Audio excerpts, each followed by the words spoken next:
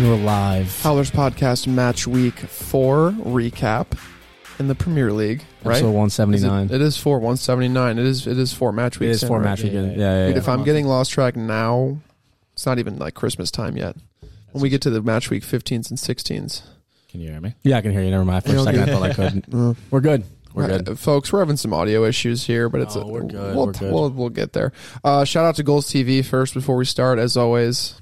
Thanks for sharing our content. Please head to Goals TV if you have not already.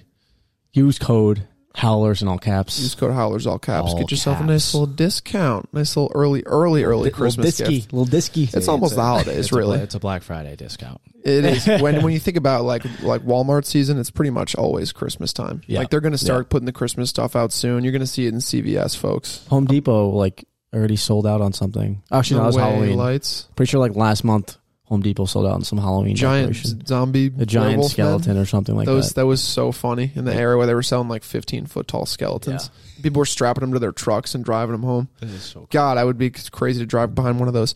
We got to talk about points. Andrew, once again, did not have the best week. What's going on with me, dude? Similar to United, I think you're due for a big week. One of these weeks, you're going to erupt, I hope. It's just like my team. You'll turn it around before down. United will, I think. No doubt about it. Sadness. You had a total of 6 this week. Andrew with 0 perfect picks. I had 8. Jalen, you had 7. Connor had 9. We each had 1 perfect pick. So on the season now, the totals are, Andrew, you have 28 correct picks, 2 perfects. Connor has 35 correct with 5 perfects. Jalen has 34 correct with 4 perfects. I have 32 correct with 4 perfects. Wow. So we're moving along. We're chugging. The perfect scorelines are coming a little bit. And obviously, folks, as a reminder, you get 1 point if you pick the right winner. You get 3 if you pick the right scoreline. And the scorelines are coming along slower than I thought. Yeah.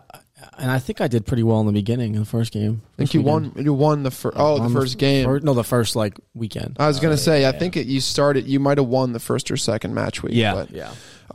It's okay. We move, and if you're using our picks to bet, keep it up. I guess depending on who you trusted this week. Don't use mine right now. Don't bet your money on United, and don't bet your money on. It'll be like you'll start getting picks. them right, and people will start using yours, and then that's when you'll start getting them wrong again. And I just feel like that's just how. Yeah. House always wins. Maybe someone's using yours right now. That's why. Yeah. Maybe. Damn. Right off rip, they see it. Yeah. Messing you up. Then I'm like, oh. You should just start copying us when we'll should. just wait till everybody's goes in should. and then do like a combination of all of us. Play the field in that sense. Speaking of playing the field, the bottom 3 Premier League teams have not boded well in the field so far. So right now there's a combined record in the bottom 3, Everton, Luton, and Burnley of 0-1-9. They have a negative 21 combined goal differential. And Sheffield, by the way, is in 17th, but they're also 0-1-3. So it's pretty much the same record as a relegated side. But Jesus. Yeah. You know, there's always stretches they can put together. First of all, they'll play Chelsea twice a year, so hey, that's at least 4 points right there, a win and a draw. Yeah. So jokes aside, though, it's not looking good for a lot of these clubs. And you were pretty adamant that Burnley was going to get sent down, and I thought you were being a hater. But man, It's hard. Like the reality of like coming up to the Prem it's hard. You can't just like come up here and start dominating. I thought Burnley were going to do better than they have been. Same. I think there was only 2 clubs in like world football who possessed the ball more than them last year, and one of them was Barcelona. I don't remember who the other club was, but I heard one of the pundits talking about that. So That's kind of wild. But I think, and especially having just watched Spurs play them this weekend, they're not interested in defending. Like I think they just didn't. They're like, we're going to go balls to the wall. We're going to send 10 guys up. We're just going to go crazy, try and swarm the other side. We're not going to sit back. We're not going to wait to like see if we can if good things will happen. We're going to make good happen ourselves. But they've also played like City and Tottenham. Obviously, Tottenham in form by the 4th match week, and yeah, it's just. And I think we saw that a little bit with Fulham a few years ago. I think our first year doing the podcast, and they were a team under Scott Parker who looked like exciting to watch, and their players looked like they had a flair, they had positivity, but then they would just concede goals and just not win games. Yeah. So yeah, it was kind of brutal. After like 3 goals, I'm thinking, man, they really just all you got to do is put a long ball into Son, and they were hopeless. Like 4 dudes were just kind of ball watching, but. There was I found there's a guy, Koleosho, is one of the players on Burnley. He's a winger. He's a brand new player. Never heard of him until this weekend. But I look up, I go, oh, where's he from? Thinking it's like Italy or France or something. He's born in Norwalk, Connecticut. Oh, so no way. He was like busy. He got the assist on the goal that Burnley scored like 2.5 minutes in. Oh, yeah. I think Has Connor talked about him before? Connor's mentioned him before. Yeah, he has. It was kind of nuts. I'm like, didn't he transfer from? No. You think I'd do like more research on a player that I saw was American? Never mind. Different player. There's a player that transferred to the Prem, I think, from a college team. Oh, really? In the U.S., but I could be wrong. I'm just going to move my headphone mic into a different thing. Yeah, you're good. But yeah, he had a really good game, so I definitely, he's somebody I'll look at more ahead of time. I mean, plus the more minutes that a guy like that gets at the top level, I mean, that's like automatically got to be a U.S. men's national team choice at that point, and like a bona fide starter right away, you'd think. But Burnley not faring so well, and then Luton. I mean, equally unimpressive. That's the side everyone's saying like might go winless, which I think would be a bit extreme. They don't really play that bad of ball. Out of all those three, I've probably seen Luton the most, other than Burnley. It was Burnley City first match of the week.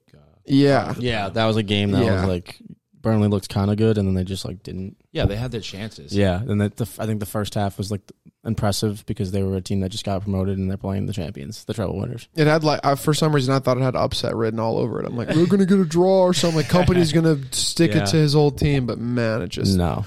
They just they're not a team set up to defend that well. And I was thinking about this watching Company on the touchline, that I think he's got that job for the entire year. Maybe if they get relegated again, he'll do something else. But we're looking at a league where there could be some coaching vacancies come late winter, early spring, end of the season. Do you think taking a jump upward for Vinny Company right now would be a little bit too fast if he were to go to? You think he would, like, if he got like an offer? Yeah, like say down the road, like this season, do you think he should basically stick with Burnley this entire season, and if they get relegated, stick back with them, or could you see him already making like an upward? I mean, why would he get an offer? Yeah, he wouldn't get an offer. Well, like I'm saying, if he had just like left, if basically, would it be too early for a guy like Vinny Company to make a jump to like a bigger club to coach if the opportunity arose? I think it's too big. It's too big of a jump. We've seen former players do it, and Frank.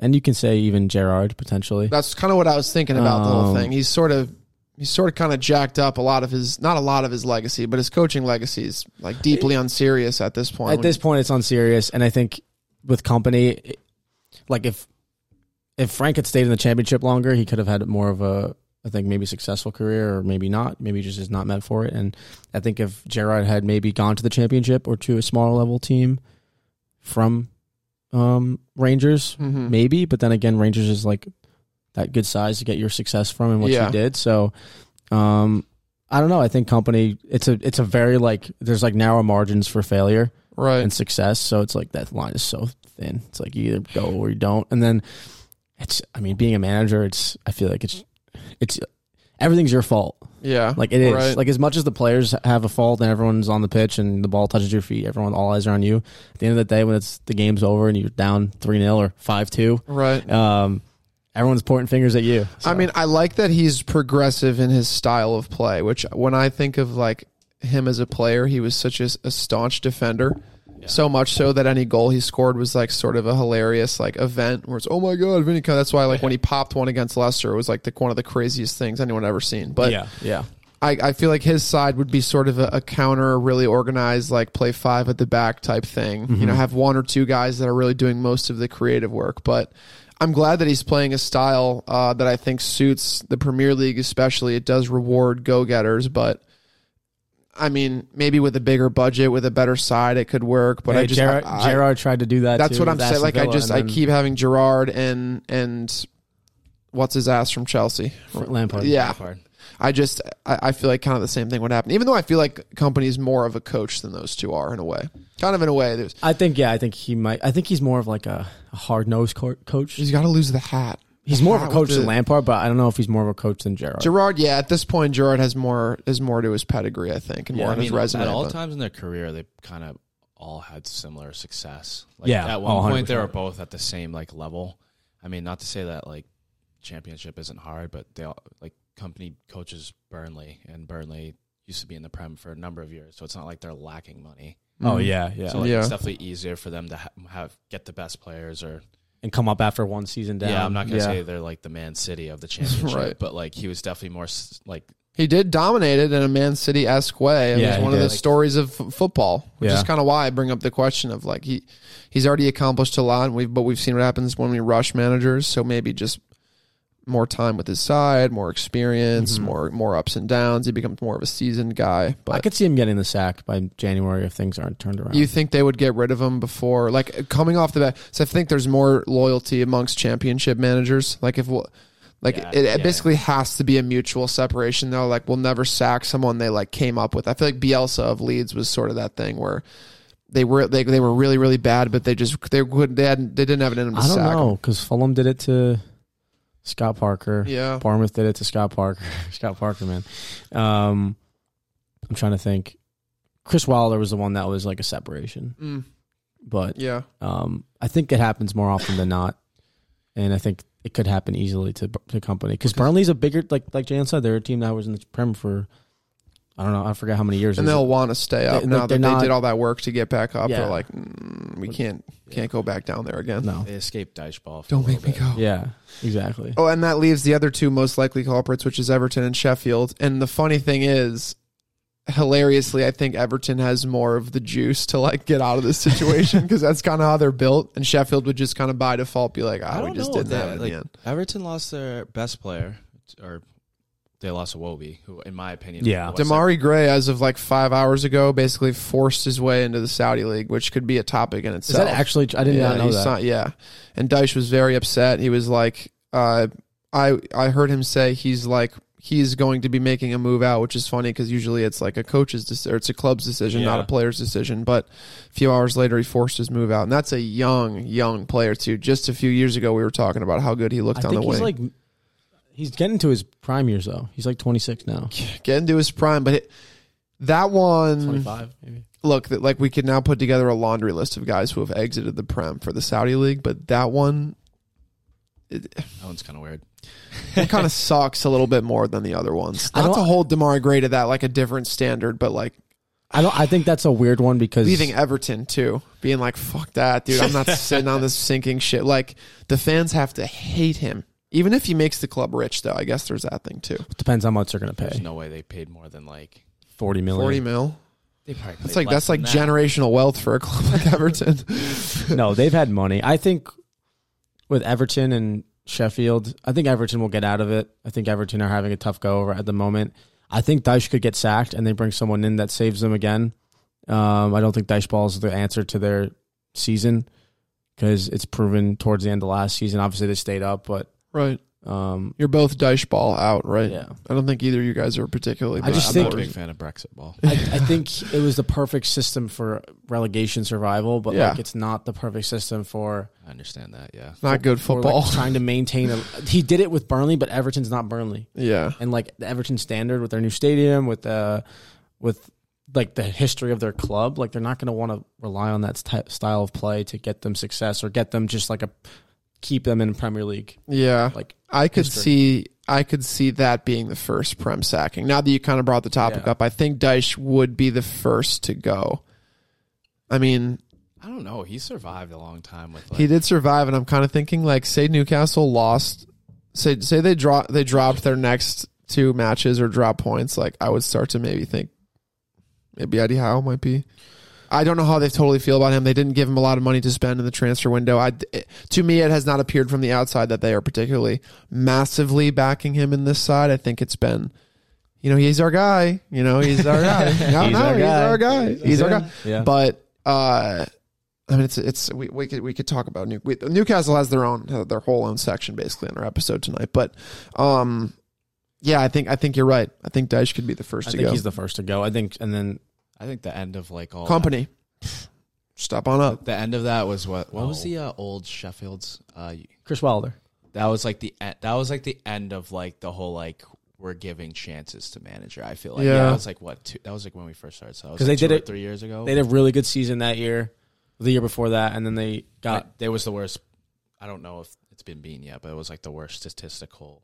Yeah. Guess who they beat that season? I remember that. Manchester United. Oh, did they? Yeah, they did. Yes. Yeah. What was the score? Do you remember? I think it was brutal. It was not a big scoreline. I don't remember. I don't remember. But they a brutal beat loss. United, yeah. It's a incredibly negative brand of football that I think you're right. A lot of just ownership in general is like, this guy, like, we know what we're getting with him, which means a lot when you're spending top dollar on people. When you're investing in leadership and people, you're like, at least you know what you're getting. But it is a super negative style of football, and I could totally see ownership being like, it kind of wears the players into the ground in a way too throughout the entire year. When you kind of set to play like that long ball style, like it asks a lot, like a company would ask a lot of his side to be possessive and attack the whole game, but it's also like, okay, sit back against City for 90 minutes, and like maybe we'll even go up 1-0 somehow with a corner header, but that game is not going to end 1-0. So I don't know, not that I would support the sacking of anybody, but if it makes more of like a let's go and get this style of football, they do need defenders. So all of those teams need defenders before they can worry about. I don't think another relegation side is going to hire another relegation manager, but I think it'll be a long-term guy. I don't know. It depends on when they do it. I think everybody hopes the long-term. You kind of just like put your faith in another guy who wants a shot. Yeah, like exactly. Yeah. It's not really like, is this long-term or not? This is more like, are we going to stay up or not? Yeah.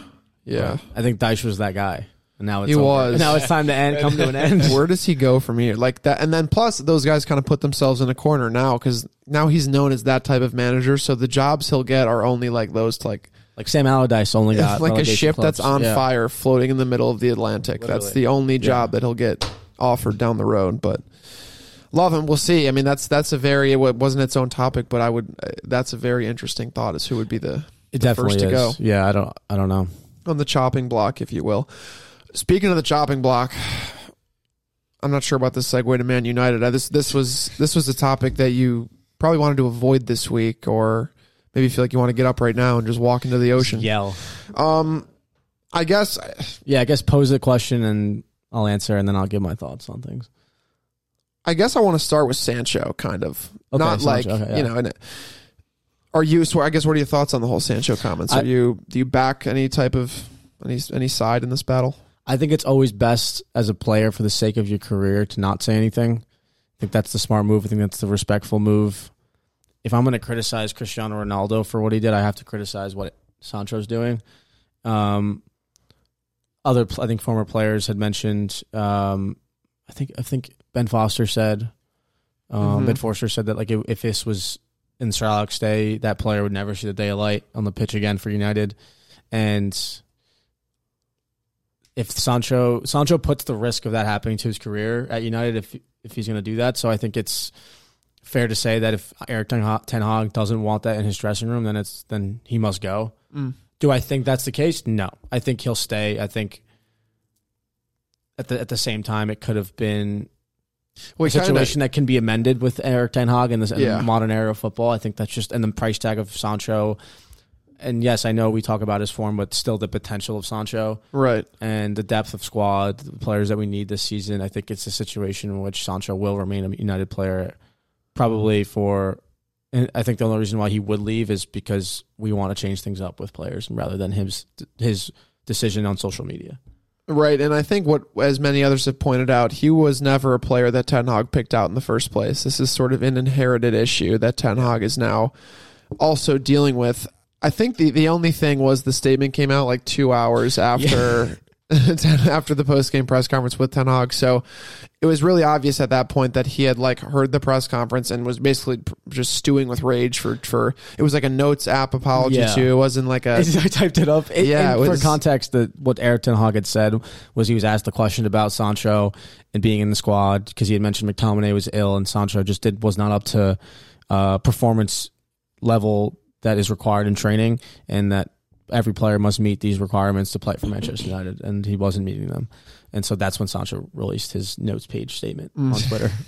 I mean, I definitely, I'm on the same page, but like on like the other devil advocate, like Gary Lineker was like, why, like as a player, like why is it just accepted that a manager can out you like that and you're just supposed to take it? And like, and I get being a professional and like, I'm still more on like, be respectful, right? Like a manager's like, I don't want to say an elder, but like he's kind of like in a respected position, so you gotta respect him. You're following his stuff, but like I understand, like he was probably like frustrated. He's probably like, and we also don't know what happens behind the scene. Like Ten Hag probably like could have just been like, good work today, and he's like, Sancho's like, oh, thanks, and then next thing he's in the conference, like, yeah, he's been terrible this week, and he's just like, what is this? Like, I don't think I've been bad. I mean, maybe he doesn't know, like what, like.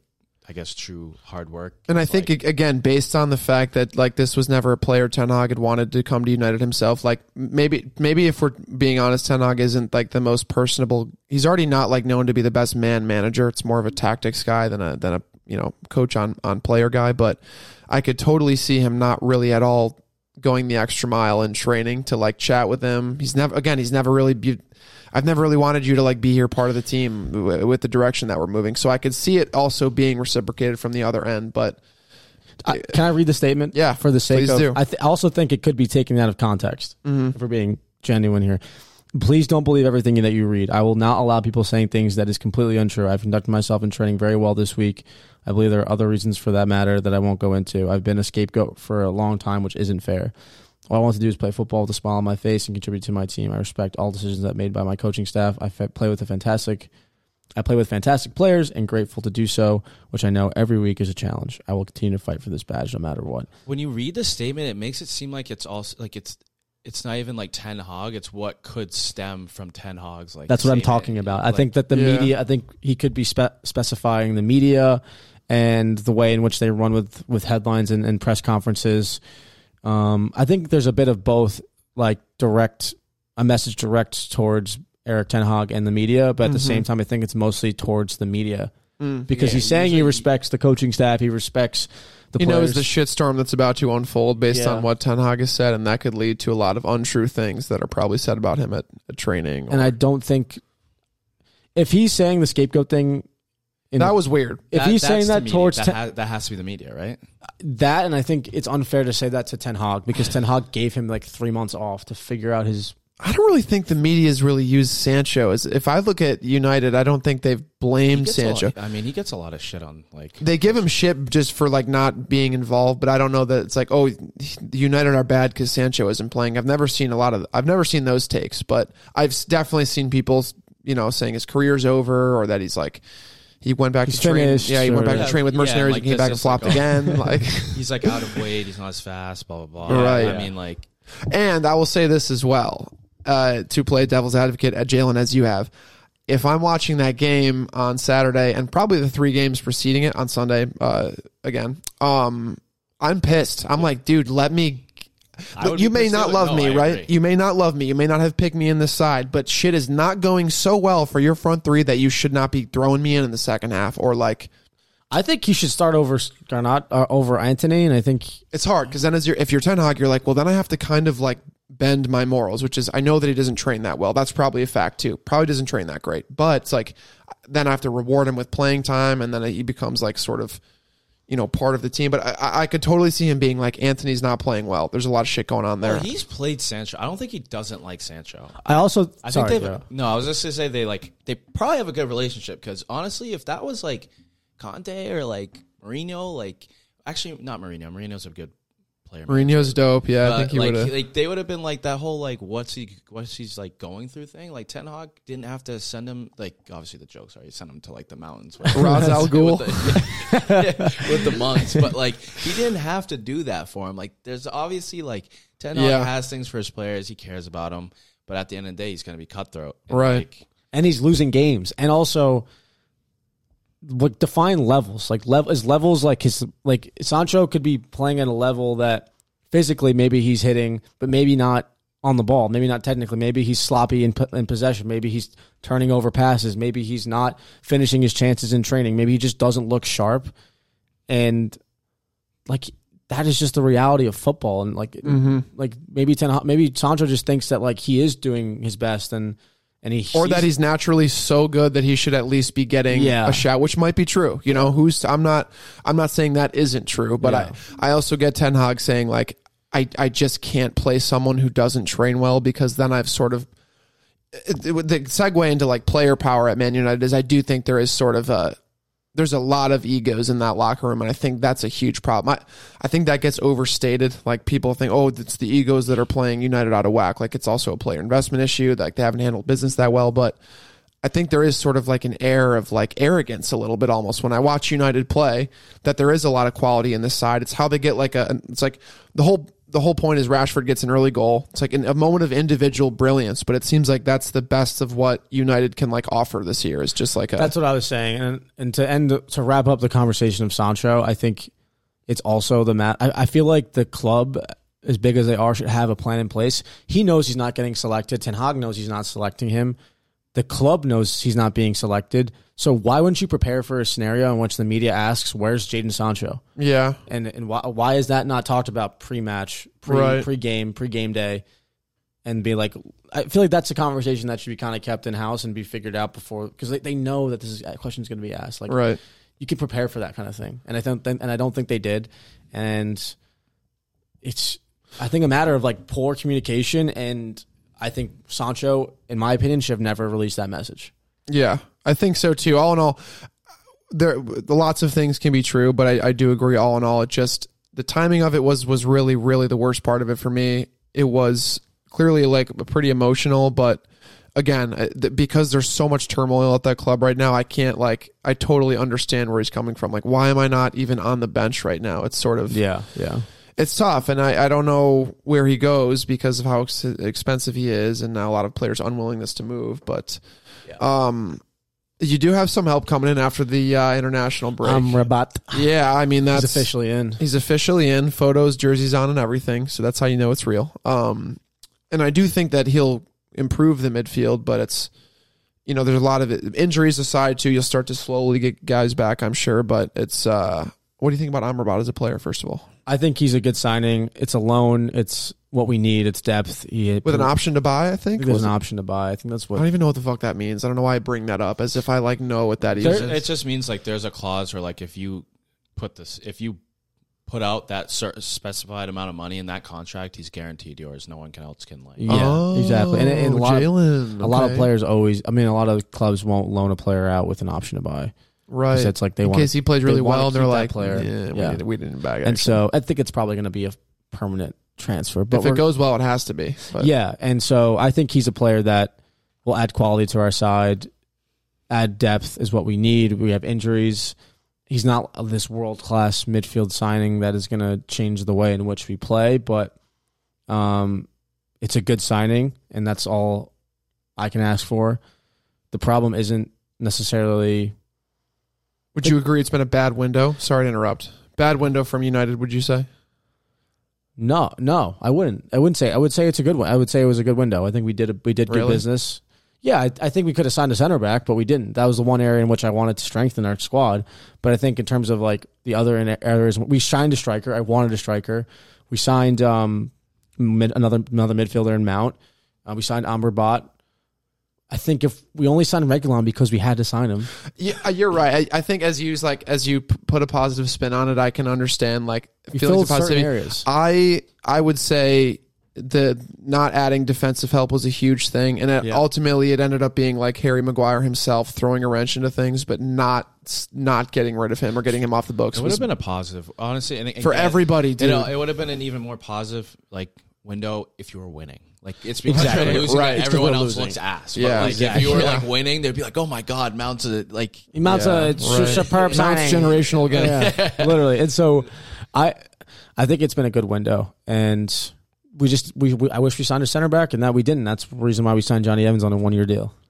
That's such a gritty signing, dude. The Maguire Evans pairing at center back was crazy. Well, I guess the back line in general. Well, it was Dallo, Maguire, Evans, and they didn't start the game. Wan-Bissaka. No, it wasn't. No, it was Martinez. But at one point, that's what it was. Martinez and Lindelof. I thought Wan-Bissaka was actually one of the bright spots of United. Dalot and Bissaka were like he had a lot to do. Everyone, not to bring it back to the Sancho situation, but everyone says like Wan-Bissaka is literally the picture boy for. You're not in my plans, but if you do this, and this, and you do it well, and now he's stuck. Yeah. I think Wan-Bissaka. I was impressed with him. I think he's become again one of the best fullbacks in the league through working with Ten Hag and getting his career back at United, and sticking to what he's good at too. He's not tried to like become some dynamic thing. He's like, nah, I got long ass legs. I'm gonna wrap them around you, and you're not gonna get anywhere. And it works. Step overs. He's gotten better going. He's gotten better going forward. But Wan-Bissakinho. I think, I guess speaking on the game itself, we looked out of sorts again. We sat in, we played more. Like a relegation side. We played like a side surviving for it was our long place in ball the and league. let's wait for some crazy shit to happen. Exactly. And it's more the same of that. And I think I don't understand what his style of play is. We like to play out of the back too, which we look so shaky when we do. Arsenal have a high press as well, and they we go from playing out of the back to not getting out of the back, and then one of our center backs or fullbacks has it, and we just hoof it upfield because we've brought ourselves into a shitty situation where the ball is in our own half in the corner where we can see the throw in or a corner kick near our 18 box. So it's a situation that I think this is sort of actually the whole crux of why I wanted to bring up United, is to sort of see like what everyone thinks about it in terms of a setup standpoint and the time he's been at United so far. So I'm not speaking as someone who thinks he should be sacked. I think that would be a horrible idea. You're also somebody who thinks he should be staying and we should still 100%. be invested. Would you agree? 100%. Don't sack him.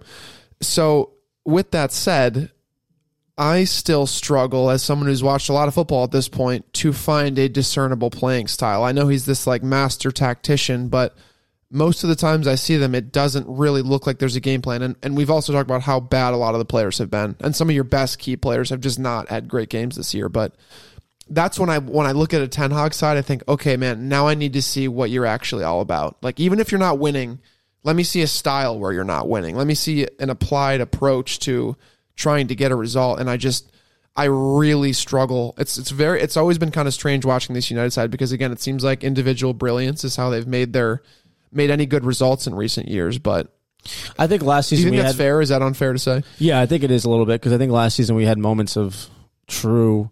Would you say it was like you were more possessive last year? We were more possessive last year. We utilized our midfield more. Eriksson was a key part of that. I would say it's a midfield. Yeah, we are supposed to be a possessive team from the back that, like, obviously utilizes our wingers and pace. And last year we had Martial up top, Ronaldo for a little bit, but it was never going to work. He needed his strikers to work to high.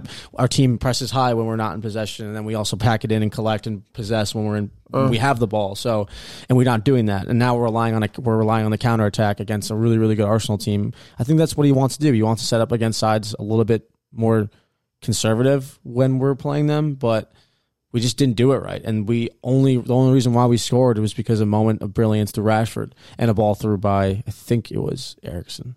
Yeah, and I think like he's a big channel guy. Like each 8 operates a channel, the 6 operate. Yeah. I would say I'm never gonna bash Casemiro. I would say he's not at the level he was when he first came in last season. He's aged quickly in that United kid, I think. Yeah, not to bash him, but he looks like an old man. He's alone. I've seen like standstill pictures, and it's just it's literally just him in the midfield, and everyone's just like, oh, he's playing awful. It's like, no, he's playing with no support. Mount is like, because Mount was at times was drifting into like Bruno's position and was getting pulled out wide as well.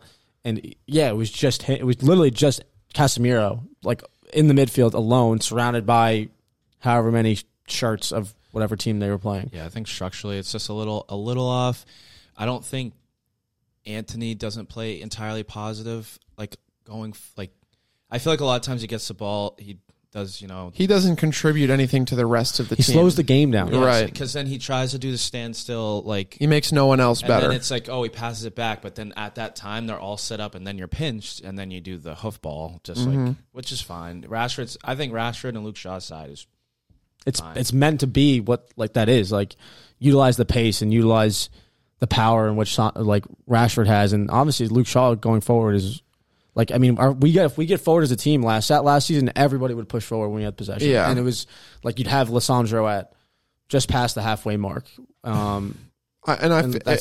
not happening this season. I don't think it would be fair to say that recruitment has been poor. I think there have been good, like the 2 players I think of in recent memory are that Bruno obviously came in and made a huge impact right away, and Lissandro was pretty impactful right away too. But I'm trying to think of the last time you recruited like a sort of a younger guy that was planning on being there for a while that ended up having like a huge, real positive impact. Like I think in recent years recruitment could have been a lot better from a team like United. Like the resources. So many different have. managers, so many different styles. Yeah, it's hard to. It's like I get what you're saying, but like it's just things we're just too busy like changing there, and then now hopefully, I mean, Ten Hag. Look at Tottenham. Like Tottenham didn't make good recruitment decisions until this season when they got Madison and Ange making. Ange has made really all the difference. Yeah, Ten Hag is making differences by signing Casemiro, by signing Lissandro, signing Højlund. Hopefully, will pan out. I liked him. We can talk about him before, but I liked really him a lot. positive in the game as well. And I think should have got a penalty. I thought he was going to score when he came on. He looked like he was about to bag. Really, he did. And I think his most desired signing that hasn't really done what we all want him to do is Anthony. Like he's paid 90 fucking million pounds for him, and he's not doing what we paid him, what we paid for. He's basically another Sancho, and it's unfortunate because it's his signing. Sancho was not his signing, and that's where the issues lie. I mean, he's kind of one player I guess you can say that has kind of stuck around for the last few years or so is Wan-Bissaka. Yeah, he's probably been our most and Luke Shaw. Luke Shaw also joined 10 years ago. Started off really poor too, and I think his first season at United, right? He was solid. He was probably one of the best right backs in the league at the time. I think him and Trent were the ones that were him. Ole's first full season, he was a really, really big signing for us. But it was what's more important, offense or defense? Yeah, that was the debate. But who needs a wingback that defends? What? That's overrated. What is this? The 80s? No. So I think we need a guy who's going to score and be heading in a ball. No one can look at the recruitment at United and say it's been good, but that's the issue with business that's done at this club, and that's kind of beating a dead horse at this point. And there's still issues at United. Ownership took the club off the market for sale, and we're just not our team is not performing to the levels that we want it to, and players look scared to receive the ball, and they look shaky on the ball. I think part of that can be tossed up to Ten Hag's decision making in play in the game. Also, the subs he brings on, bringing on Evans and Maguire to close out the game. What? And I know Lindelof was probably there was something with illness. I don't know what that was about, but still, when you have Maguire and Evans as your options for backup, that is where play stupid games, win stupid prizes. I believe is the saying that people do bad business in that area, and you don't get. And it's also people mention that back line that United had at the end of the game, and it's see, this is what happens when you don't. I don't think there's a lot of teams in the Prem that be prepared for the amount of injuries United have had. So there is sort of a realism standard you have to set. But I think it does sort of reflect not going and getting a center back. I think you guys were linked to Tapsoba for a little while. He went really highly recruited. So it's that's one of those where, Spurs I feel only recently started doing things like that. But bringing him in would have made even a world of difference probably on Sunday. I don't know a team that can bring on two starting center backs. That's what I'm saying, yeah. Everyone just compares it to City, which I understand. But But you see City signing Guardiola and you see United re-signing Johnny Evans. That was the Evans Maguire. I understand it's a ridiculous pairing, and hey, believe me, I've seen a Sanchez Dyer pairing. So, dude, I know calamitous defending it's the back of my hand. But I also at that point was okay, but not many people can just say, okay, we'll just bring off two worldies to just come defend for. We'll just see out the game that way. Yeah, no, it was very, very. Lissandro also potentially injured. I don't know for how long, but it was a tough day. And Arsenal also, they didn't look. They looked bad. They looked positive in moments, but then again, we sat in the entire game. I didn't think they looked that great. I think many other people watching Arsenal neutrals were this is a huge win for them, and obviously as rival fans, we'll all want to take positivity away from their success, but. It's a big win, though. It was a big win. When you're playing a Big Six team, 3 points is all that matters. If you get 3 points, who really gives a shit how you did it? But Højlund, I did like that. Again, he was somebody who came on right away, and I was very impressed with his size, with his speed. I do think he's going to get a lot of goals this year. I don't know if he'll get a lot of goals this year, but I also don't. A lot is the saying. I think he'll just be a positive light in this dark United team.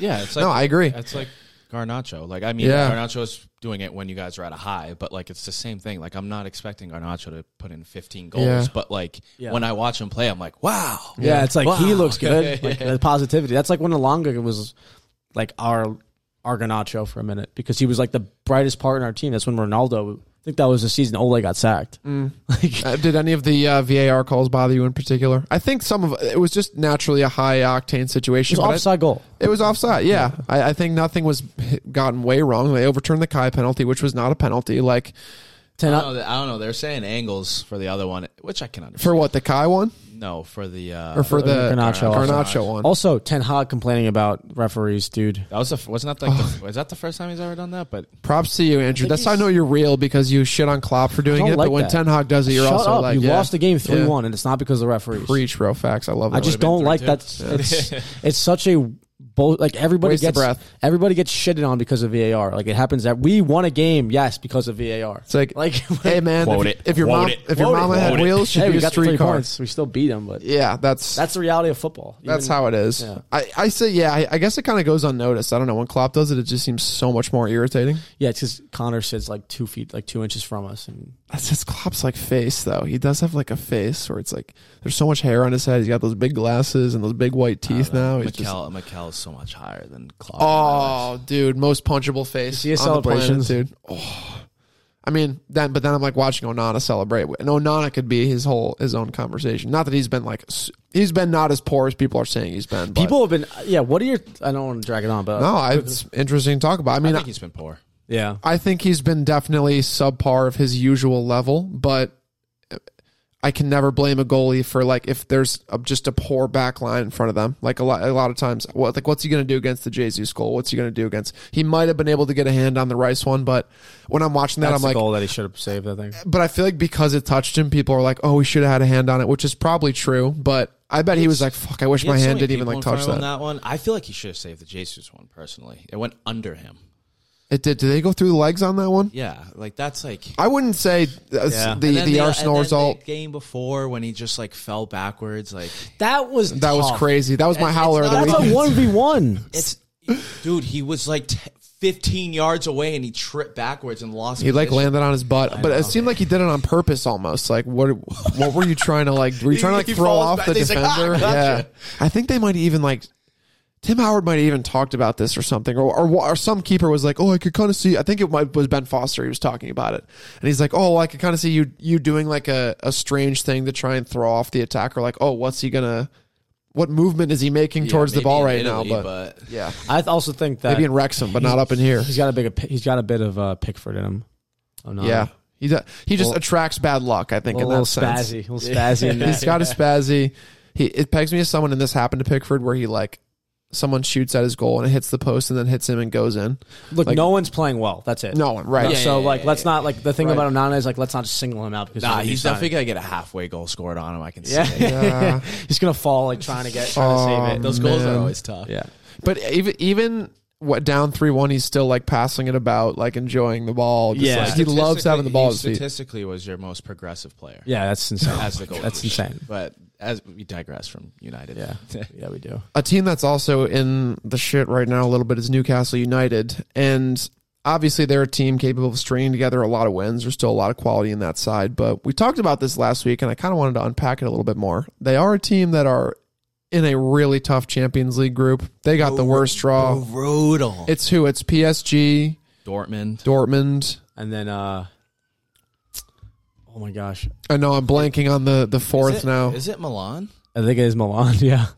Oh my God, is it? Yeah, it's that Milan. is insane how that happened. I get there always has to be one of those groups, but jeez, but yeah, it's Milan. It's their first match, Tuesday, September 19th.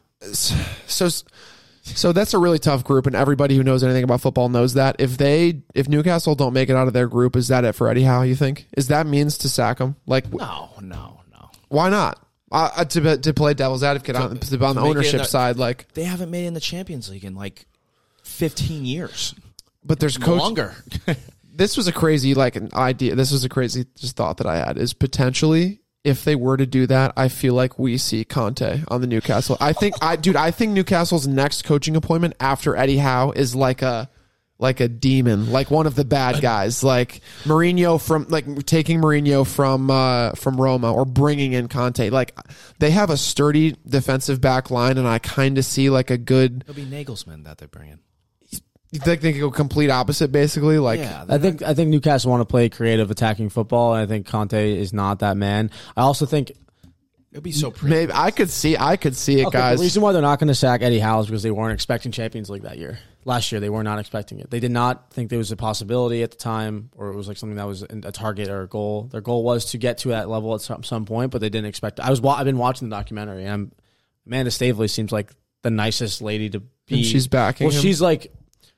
she obviously has part ownership, and she's kind of like the liaison. She was the liaison to like getting this deal done. She seems kind of dope. I kind of like her energy. I've seen like her like interact with the players and like the coaching staff, and she's very much involved and like goes to games and is like and involved in every aspect of what the club does. And so are like the, I forget who, like the name of the exact owners. They're like what is it? The Saudi fund or like, well, whatever. Who's the people that own Newcastle? Oh, like the Saudi public. The PIF or whatever. Yeah. Sorry. And so they have like, they're all in communication for like having this team be successful. So I think they entrust Eddie Howe. They trust the process, and this is part of the process. They know, like I think from what I saw, they know that like failure is a part of that. So where do you think that what's the bar they've set for Eddie Howe this year? Where does Newcastle have to finish if they were to get bounced from Champions League and they were to like not win a trophy? Anywhere from like 4 to 6 or 4 to 7. But that would be I'm thinking from an ownership standpoint, just to argue against it. Because I don't disagree with you guys really. I think it would be harsh, and I like him at Newcastle. But if I'm ownership, I'm thinking like, yeah, we didn't give him a ton of money in the transfer window, but we brought in a few sure things. We are a club that are trying to stay to become once again a world football powerhouse, and that requires us to have success in Champions League. We didn't have it this year. We didn't win any trophies. And if they were to finish 6th, they're not in Champions League again next year. Like, it's technically would be a step back from where they were last year. You know, that he's kind of set a high bar for himself, which is why I asked that. I think Newcastle will give him until the end of the season. And if they're not in a position where they're in Europe and I think they know they're not going to make it far in Champions League. Let's be clear. What's been going? Why are they winning? Why are they not winning games? Like, my point is, so I think like they'll give him until the end. They'll give him to the end of the season. I think it's a situation they'll part ways with Eddie Howe. They won't sack him. Gotcha. I feel like that's kind of the scenario. Yeah, it'll be a mutual. I get like the whole regression thing you're saying. Yeah, like so do I. Just to be from the cutthroat side of things is where I would disagree. Yeah, but I don't know. I feel like Newcastle fans would be upset. They'd be like, "What are you doing?" Yeah, I get it. Like, they're probably angry right now. The team's not performing, but like they have love for Eddie Howe. Yeah, those are some real football fans over in. I just also think it's new players. It's more pressure. They're Almiron was on a crazy hot streak last year. Like, there's a bunch of different factors. Like, it's a matter of getting the best out of your players, and that's something Eddie Howe is so good at.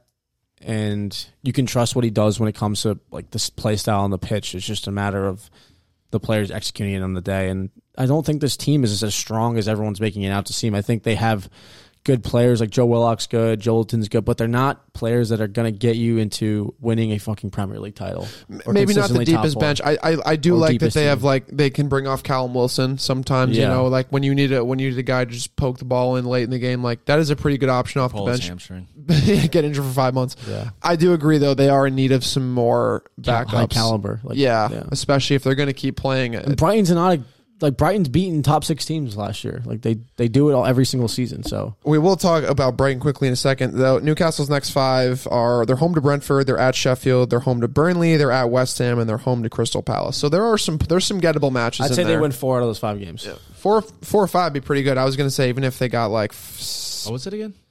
They are home to Brentford. Let's say they drew that. That'd be decent. They're at Sheffield. Got to be a win. Home to Burnley. Definitely got to be a win. They're at West Ham, who knows what West Ham's form could be by that time. Yeah, so 100%. And then Crystal Palace are always going to be a tough play, but they do have them at home. So, and Brighton we've talked a lot about so far, and that's because they deserve it. But I will say, watching Mr. Evan Ferguson was the first time I've heard anybody, pundit or YouTuber or player, make any Harry Kane comparison. I like right away shot up and like looked at the TV because Tristan starts sniffing the air and he's like oh my God, buy him, buy the 18-year-old boy, make him the new Harry Kane.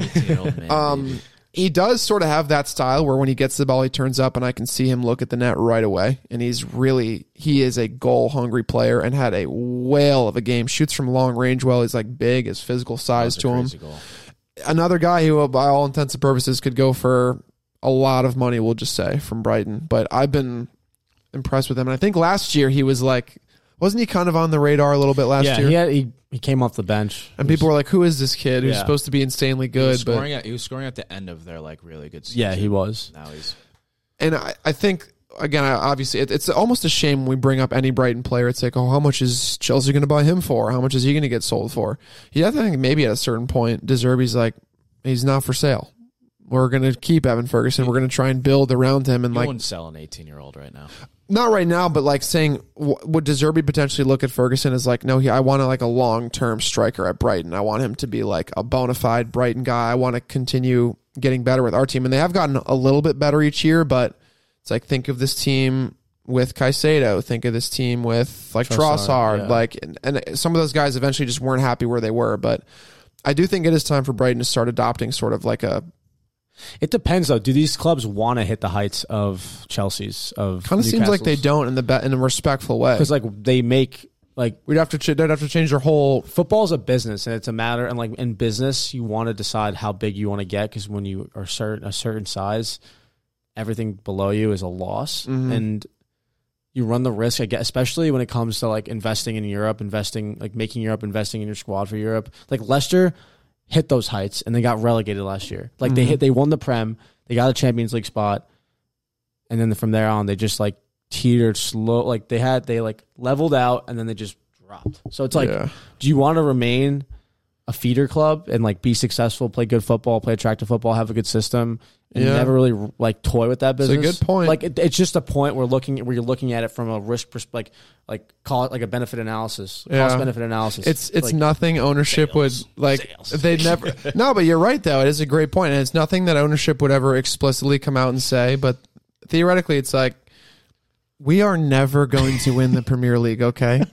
Listen, look at me. You're going to die never having seen us win the Premier League.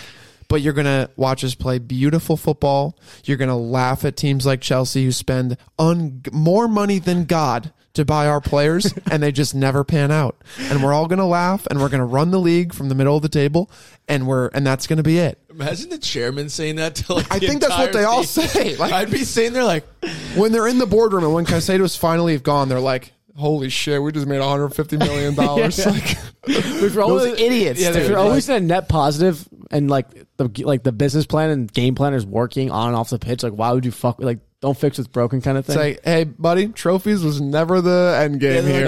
Maybe we're like, we're gonna win. It's like, whoa. The Brighton ownership is like, money. Who said winning?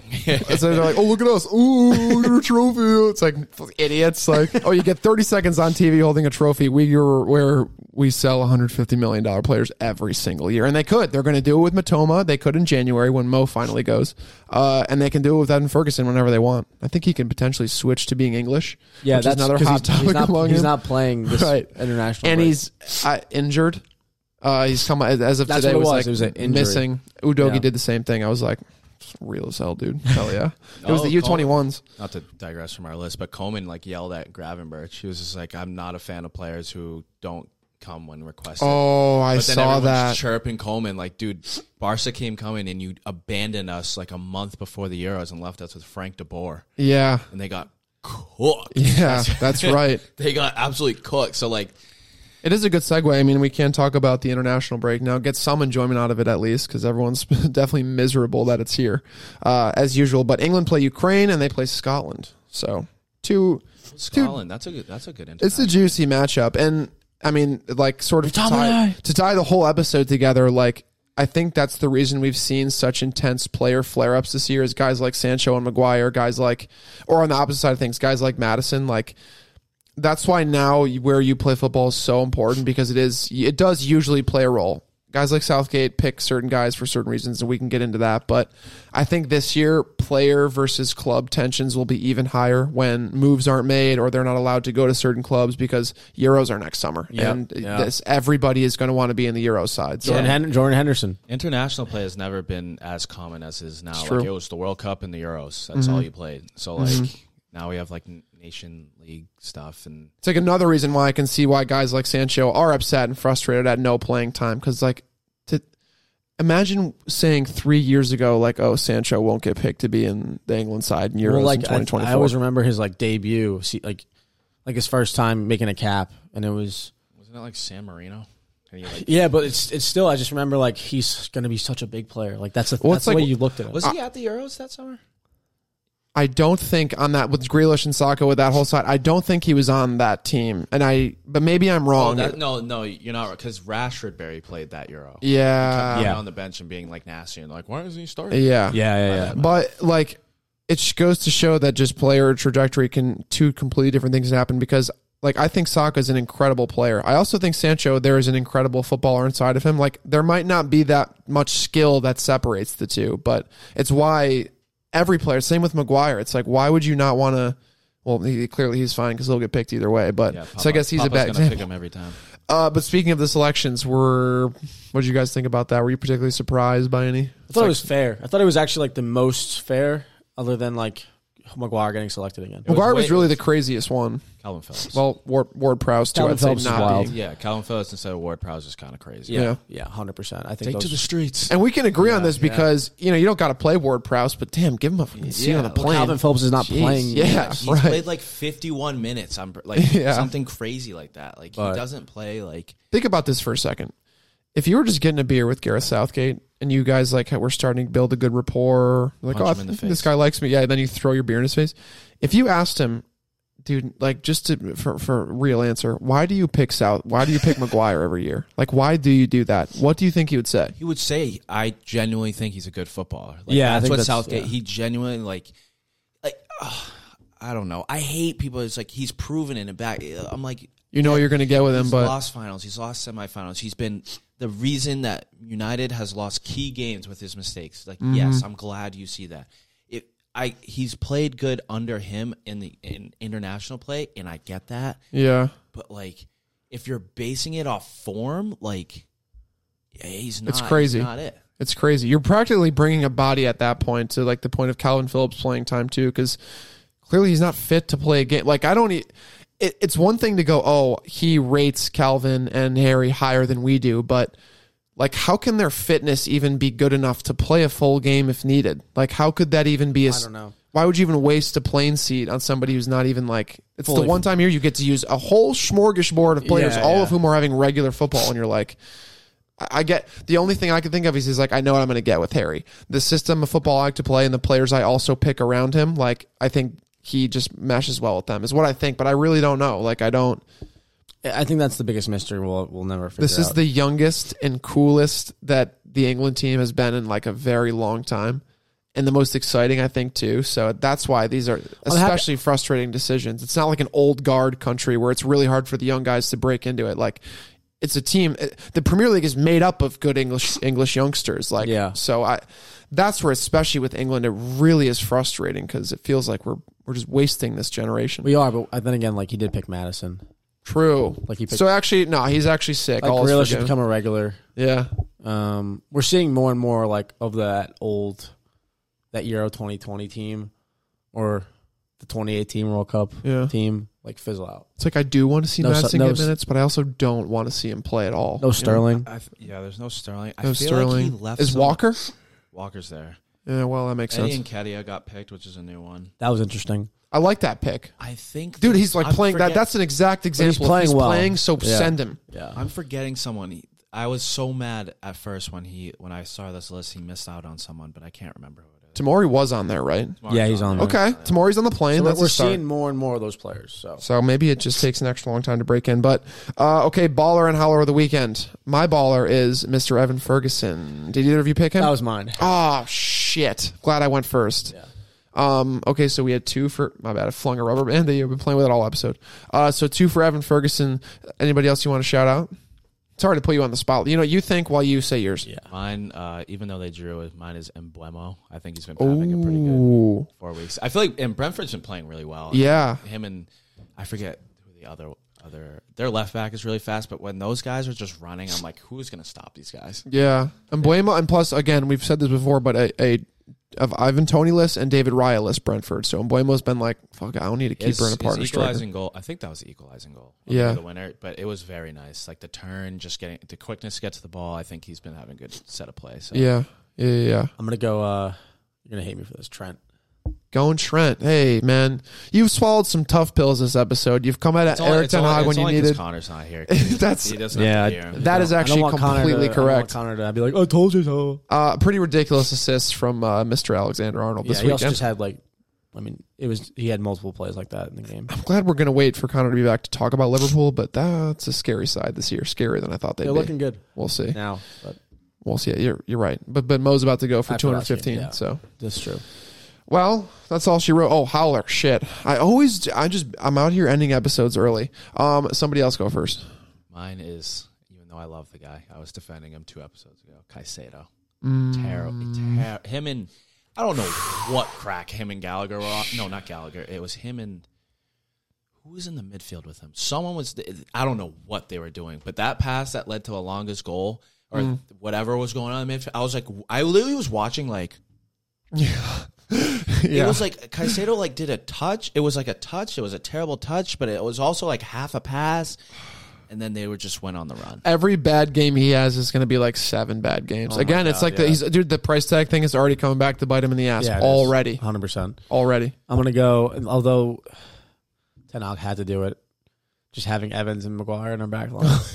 Just like the Evans Maguire in 2023. You're like, what is my life? What is happening right now? How did it get like this? Like how? I don't know. It's crazy. It's insane. But no, I thought like he had to force that position. Like Lindelof forced his hand. Lindelof, and then with an illness, and then Martinez gets injured. Then we have these 2 fuckers in the midfield, back of our defense or back of our team. So I'm gonna go Paul Merson, who I'm never a huge fan of, but this week he was especially blowhardy and irritating. And was it the United comment that did you? But he also Tottenham caught a stray from him. He's like, I think Chelsea are now the new Tottenham, and I'm like, shut up, dude. Like, shut up, dude. So Paul Merson's already been that contingent of sort of like mid-tier, just mid reporters basically. They've really been on one this season, but I feel like Gary Neville like purposely assimilates with them, and I don't know why he does that, dude. Those guys need to keep better company. Man United are as far away from winning the league as you'll ever see Paul Merson on the chance of the Man United title challenge.